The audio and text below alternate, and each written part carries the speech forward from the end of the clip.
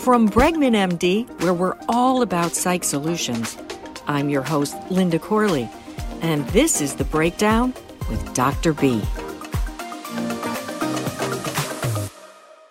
Sometimes life can be really cruel when unexpected tragedy happens. And grief can set in and sometimes just seem insurmountable. Today, we welcome a guest, Susan, who went through not one, but two incredible losses and is here to help us understand the grieving process as well as her journey to surviving. Welcome, Susan. Thank you. Thank you. I'm so happy to be here.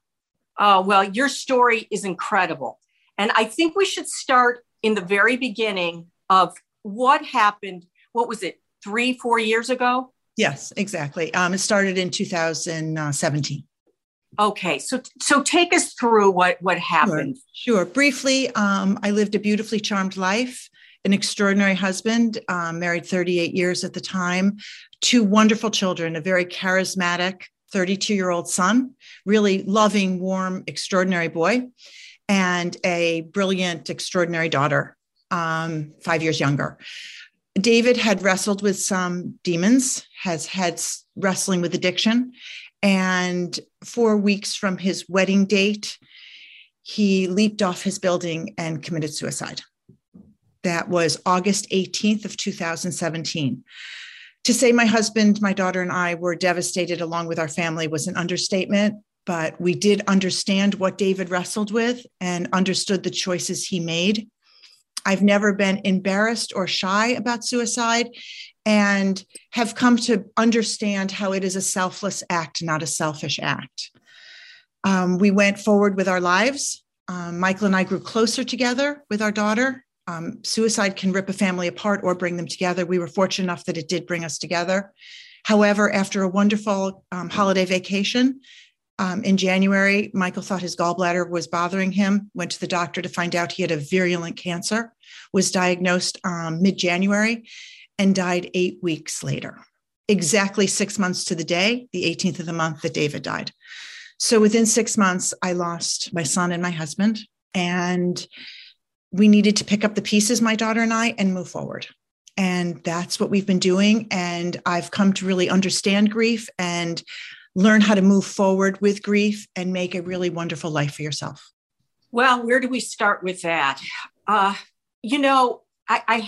want to know that after the tragedy and the grief that you were going through, the grieving process, and now helping your husband pass away, how hard was that? I mean, to be a support to him, or did you just bury it knowing you had to be strong in his final months? That's a very interesting question that I've never been asked, actually. Michael went in for a surgery, at which time it was unsuccessful immediately, and our entire family was there at Sloan Kettering. And the doctor looked at us and said, I'll give it about a year. And my daughter burst into tears, and we went for a walk, and I knew it wasn't going to be a year. I don't know why, just a sense. And I explained to her on that walk around Sloan Kettering that we had another chapter in our lives, and this was a right turn for us. And we were going to go and try to give Daddy the best time we can, and we're going to make this work.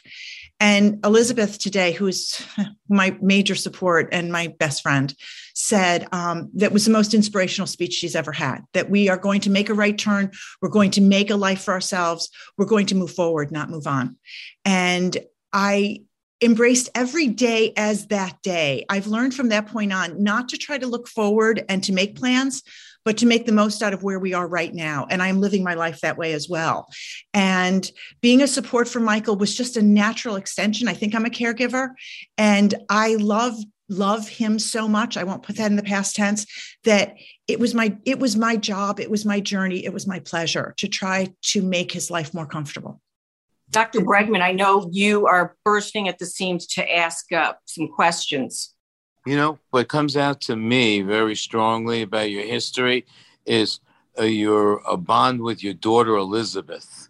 It seems like, you know, throughout everything you're talking about as a caregiver, you also wanted to be there for Elizabeth.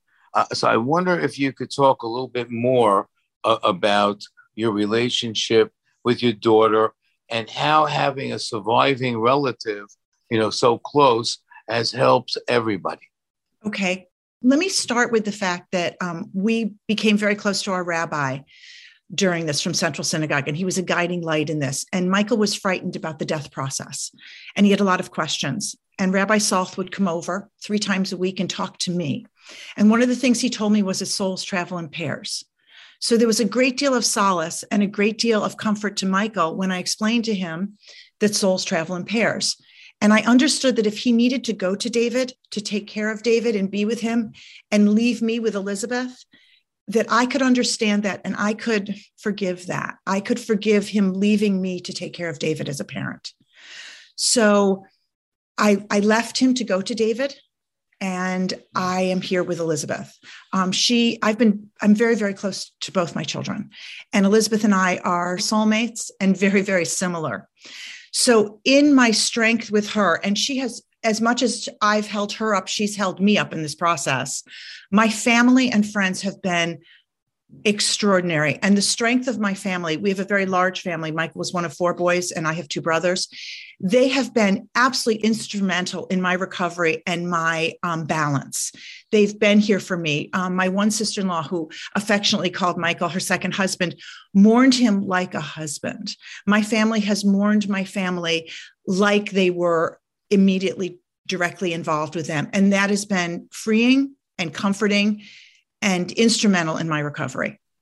So my relationship with Elizabeth, she is me and I am her. We compensate for each other's weaknesses and pick up when one is weak and one needs to be strong. We intellectualize a lot, and we've intellectualized this process to each other and spoken about it at length. And that has been really important in having someone there who truly understands. And I think, that the rabbi helped you with is that people travel in pairs, and then you have Elizabeth, and you made some sense of the whole thing. One of the things, I hear, that you've made such great compensations is, that maybe you would help people with kids who have addictions, because, that's really what happened with your son. Mm-hmm. And that could also be an avenue, for you to pursue, at some point, mm-hmm. But honestly, I think, that you've done an amazing job, you and Elizabeth. I'd like to meet Elizabeth. I think the two of you have made such a brilliant compensation for something that was so difficult. And I think other people should kind of take, a lesson from you and Elizabeth about how well people can do, in adversity like this. Speaking of lessons, Susan, you brought up about how wonderful your circle of friends and family were in. How I'm wondering, does one speak to, like, when you're sitting Shiva or you go to a wake and a friend has gone through such tragedy, what is the right and wrong way to approach them and tell them how you feel? There is no right and wrong way. And of course, you always need to feel out your audience. There's some people that want to cry. There's some people that want to laugh. We found that irreverent laughter really worked for us, that we love people telling stories. And Shiva for us was soul numbing and mind numbing, and one of the most difficult experiences I've ever had. Michael's funeral numbered 1,000 at Central Synagogue. David's memorial service pretty close to that. They were very wonderful, charismatic people. And we had as many people to be received in our home. Sitting Shiva 6 months in that kind of catastrophe was extremely redundant and extremely difficult. That being said, people would say they'd start telling stories, and I want to hear every one of them. To this day, I love to hear the stories about David and Michael. It keeps their memory alive. David and Michael are very much a part of both myself and my daughter. They created a big piece of us. We are who we are because of them. And that's why I feel so strongly about moving forward and not moving on. I don't ever want to erase them. I want to keep them on my shoulder, keep them in my next relationship, keep them in my career, keep them in my day-to-day life, because they're so influential in who we were, are, will be. So I think to people that are sitting Shiva that are at wakes, oftentimes those stories, particularly the affectionate ones, the ones of kindness, are really wonderful to let them know that you're not afraid of their death and that you're going to keep their memories alive and keep them in your life. There's a lot of stories, as I said, that become irreverent that we laugh about. And I think it was President Biden, that I'm going to paraphrase, who said the day that you tell the story and don't cry, you tell the story and laugh, is a transformational day. And I think that we quickly reached that point. Look, the tears are good. The tears help you heal. Pain helps you heal. But the days that you chuckle and you laugh and you make fun are really healthy days in loss. One thing I think you emphasize here, in the Jewish religion, we have the Shiva process, okay?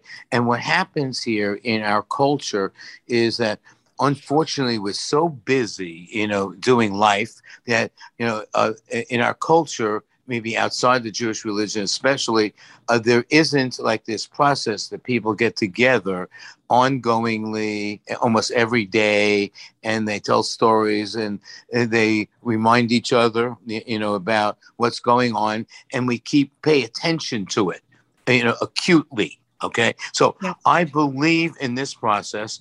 I think that was also one of the things that really behind the scenes has really helped. And it's something that I really believe in, and it's been lost in our culture. That people go back to work after losses like this in a week, and they never mourn.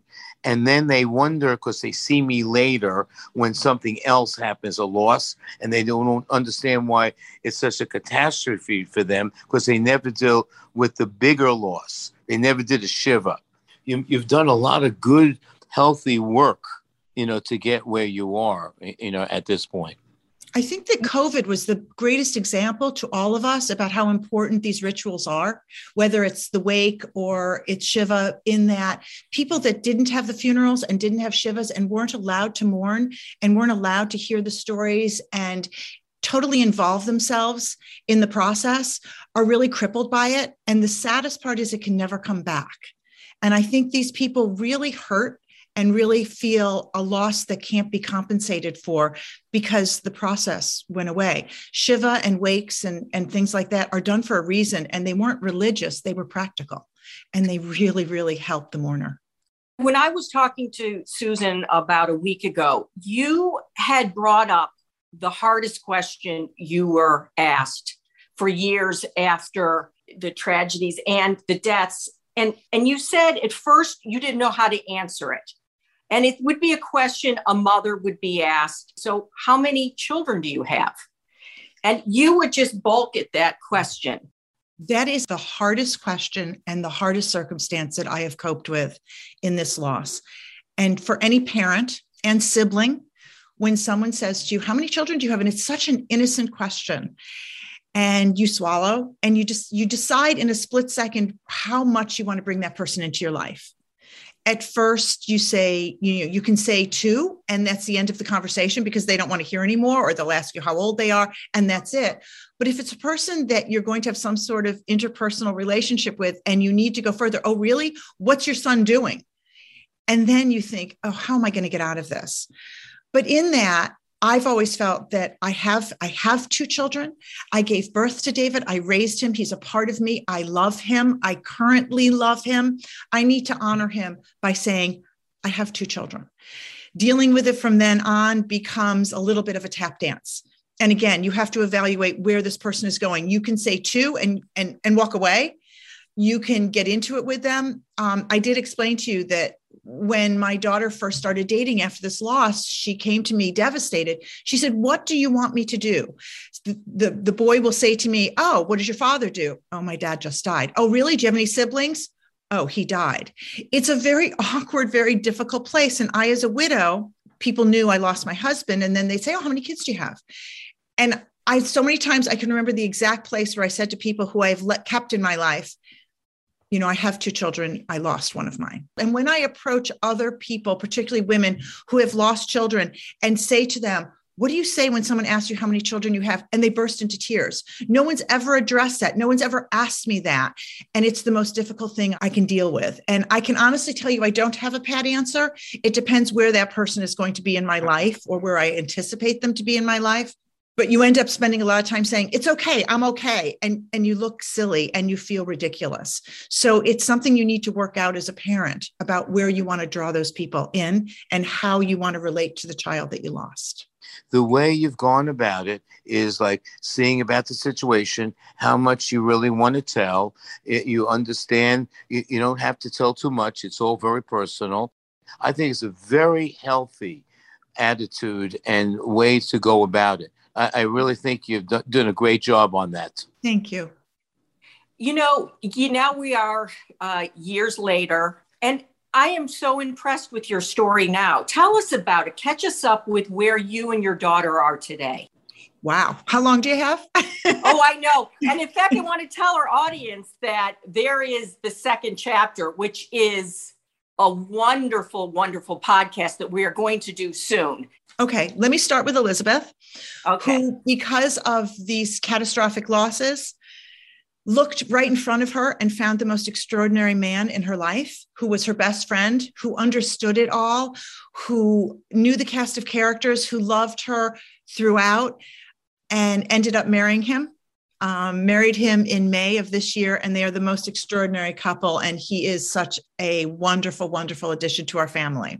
And I don't know that she would have seen this opportunity had it not been for the losses that she went through and understanding the value of someone who was just so involved. The reason that she was hesitant was because they worked together. And then she saw that this kindness and this appreciation for history and this goodness was what she really wanted. As I have said, she found a man that looks at her as my husband looked at me.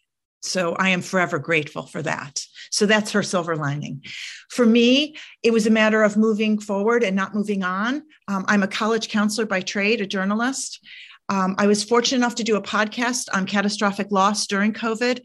It went viral, and I've embarked on this journey of explaining to people how to recover from grief and, moreover, how to redefine your life, how to be in your 60s and date and love again and care again and do things on your bucket list and self-actualize and become the best you can be. Because in all of this, the silver lining to it is you have choices and you get to reinvent yourself and you get to do things that you never thought, in that you can actually make a really wonderful place for yourself. And that's what's next. Dating and loving and caring and redefining yourself professionally and personally in your 60s and moving forward. Well, I can't wait to hear about that one. But I want to know, where do we find your podcast? Because we want to mention it. And we also want to put it up on our podcast. Thank you. So if you go to susanswarner.com, my story is there, my writing is there, and my podcast is there. susanswarner.com. That's fantastic, because you are such an inspiration. You really, really are. And thank you. Thank you for being part of this. And we will be talking very soon. Thank you so much for having me. I appreciate it. Talk to you soon. Bye-bye. From Bregman MD, you've been listening to the latest episode of The Breakdown with Dr. B. If you'd like more information or to speak to one of our top psychiatrists, just head to our website at bregmanmd.com to book a telepsychiatry visit from the comfort of your home. Hope you've enjoyed our latest podcast. Catch you next time.